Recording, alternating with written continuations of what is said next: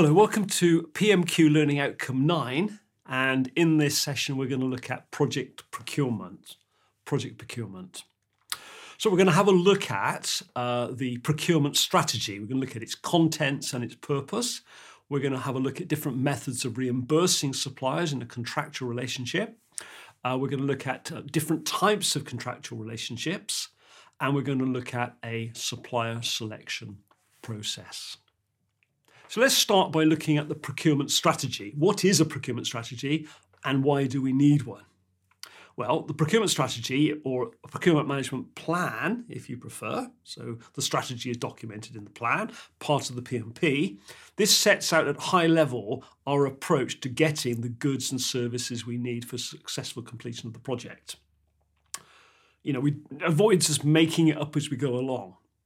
The procurement management strategy will include many things which we'll look at, but it's informed, constrained, guided by the organisational policy. There might be a policy, for example, to bring everything in-house and only put out the lower value, or there might be a policy to outsource everything. So the policy drives it.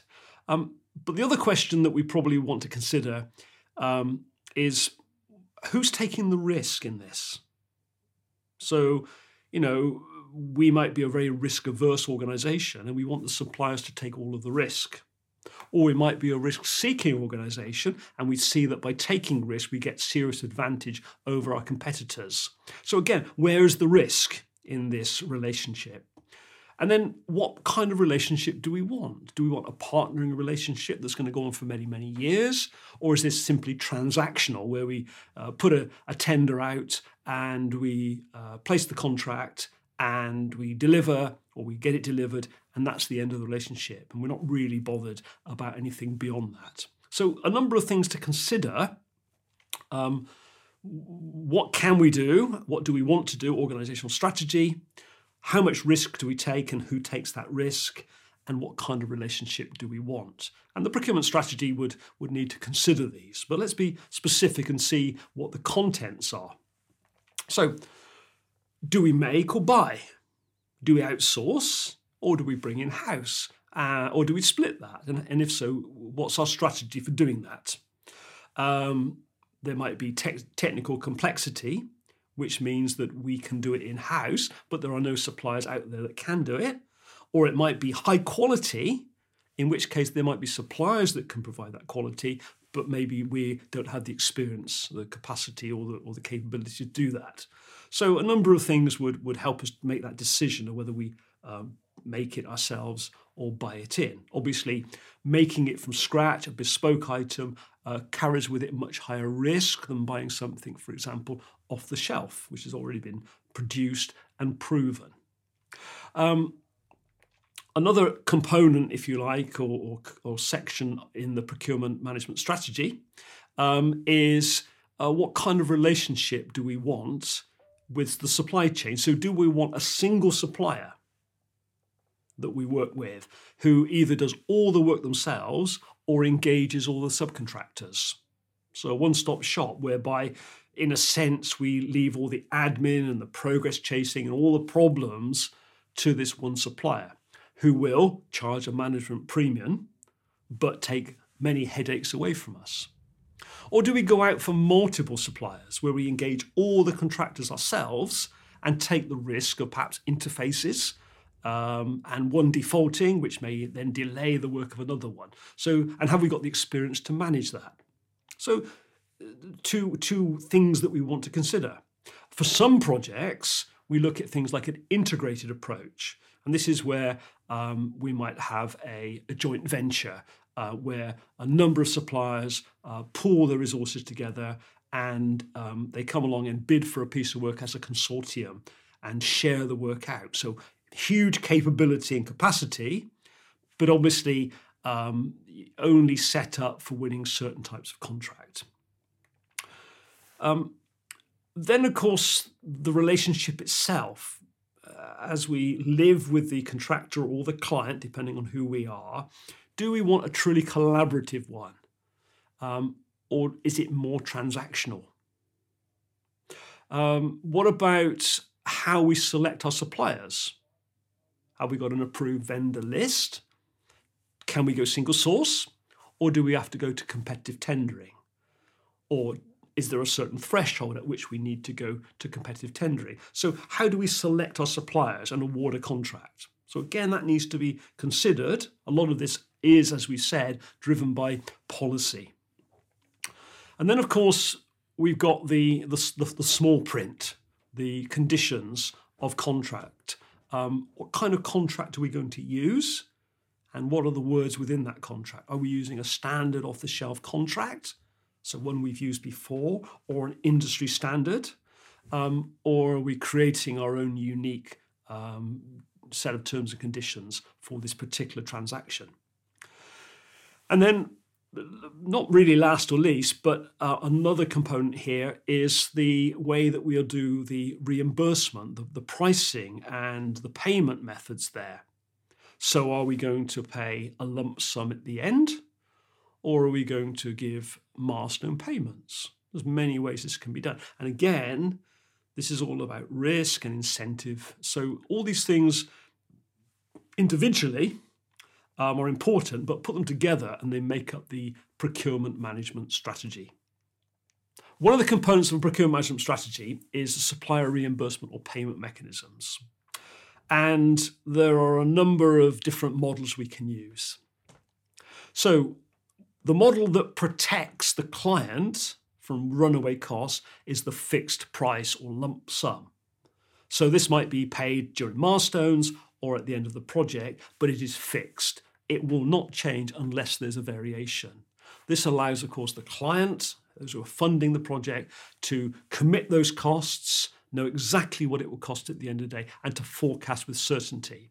But what it does do, it pushes the uncertainty in terms of actually how much it will cost to produce back onto the supplier, who may, of course, build in contingency where they believe there's risk. So the client may pay a little more if they force a supplier to the fixed price, but it does certainly protect them. The other end of the spectrum is to have a cost plus. So this is where we just pay the supplier for the work they do. And this, of course, could be open-ended. So it's a high-risk strategy for the client because they don't know when things will end and how much it will cost.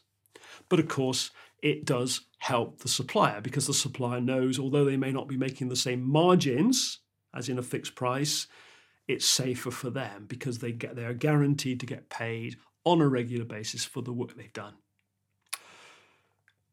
So this is a high risk to the client, low risk to the supplier. And where would you use this? It doesn't sound like a great idea for a client, but you may have to use it where the scope is not yet nailed down, where there's uncertainty, and we're really starting the project maybe for strategic reasons when we haven't really worked out what we're doing, or for a service within a project. So we might be building factories, and we want to bring in a cleaning company to help us as we're building the factory. And we don't know how many hours they're going to have to do. So we may have to pay them on this ongoing basis. One sort of way of protecting the client and the supplier, where we can, is to use a unit pricing model. So this is where we can price up certain agreed components of the project, but we don't know how many components there will be. So one example would be we have got a project to train the organization over perhaps a year or two. And so we engage a training company. And we don't know how many training courses we're going to run. So we have no idea how much work we're going to give them, but we do fix the price of each training course.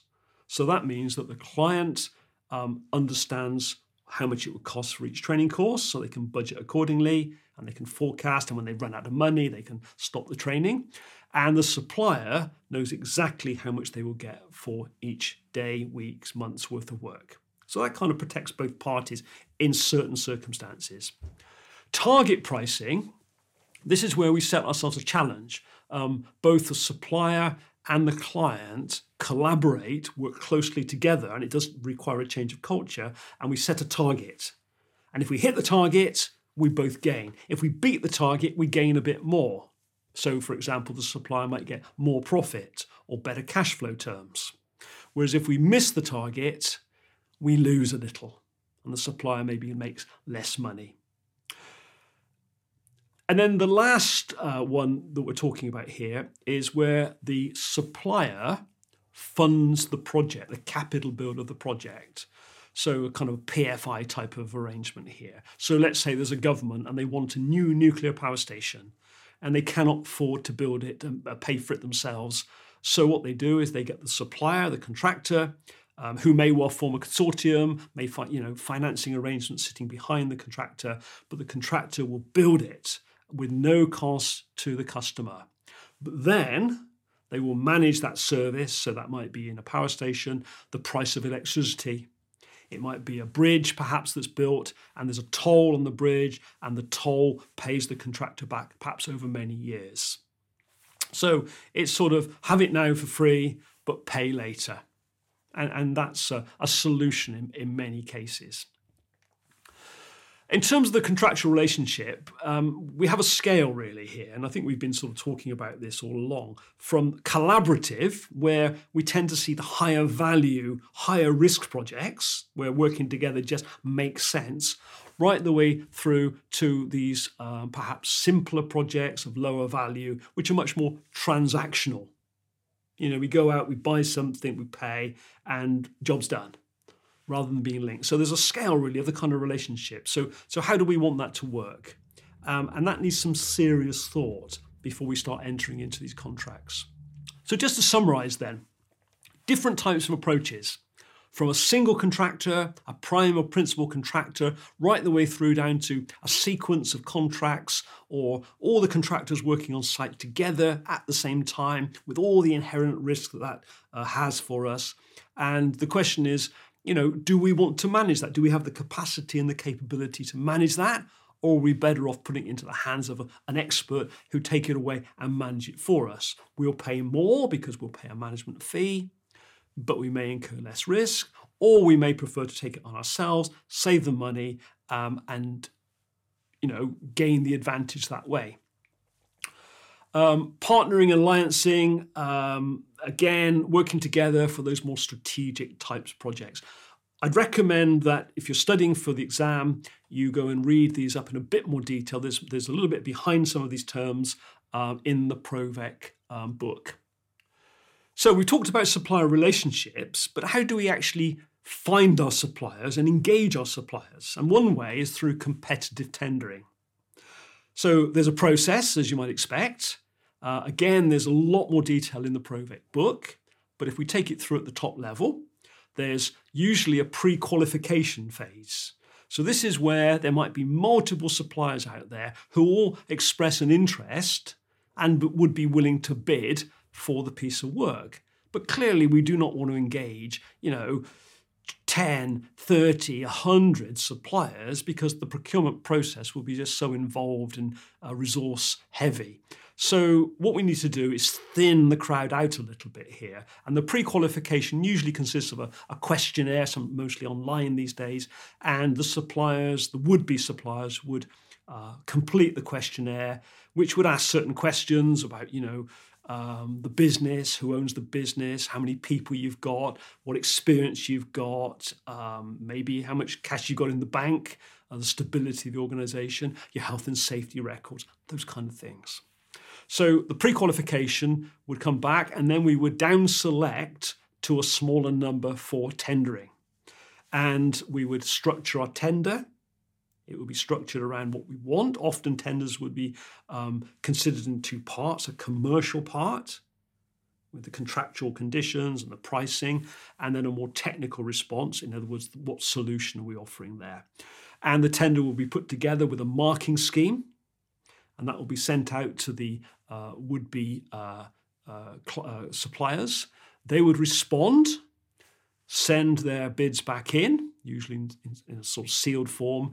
And then if it's been done as a commercial and technical part, the two parts will be taken apart and scrutinised and marked separately to avoid any bias, put back together, and then the one that has the highest score would then be invited for a negotiation, and the negotiation would make sure that there was clarity and the most value was gained out of the contract. and there was a relationship to be had there, no nasty surprises. And then once that negotiation was complete, there would be a contract put in place, and the contractor would then go off and deliver the project according to the small print in the contract.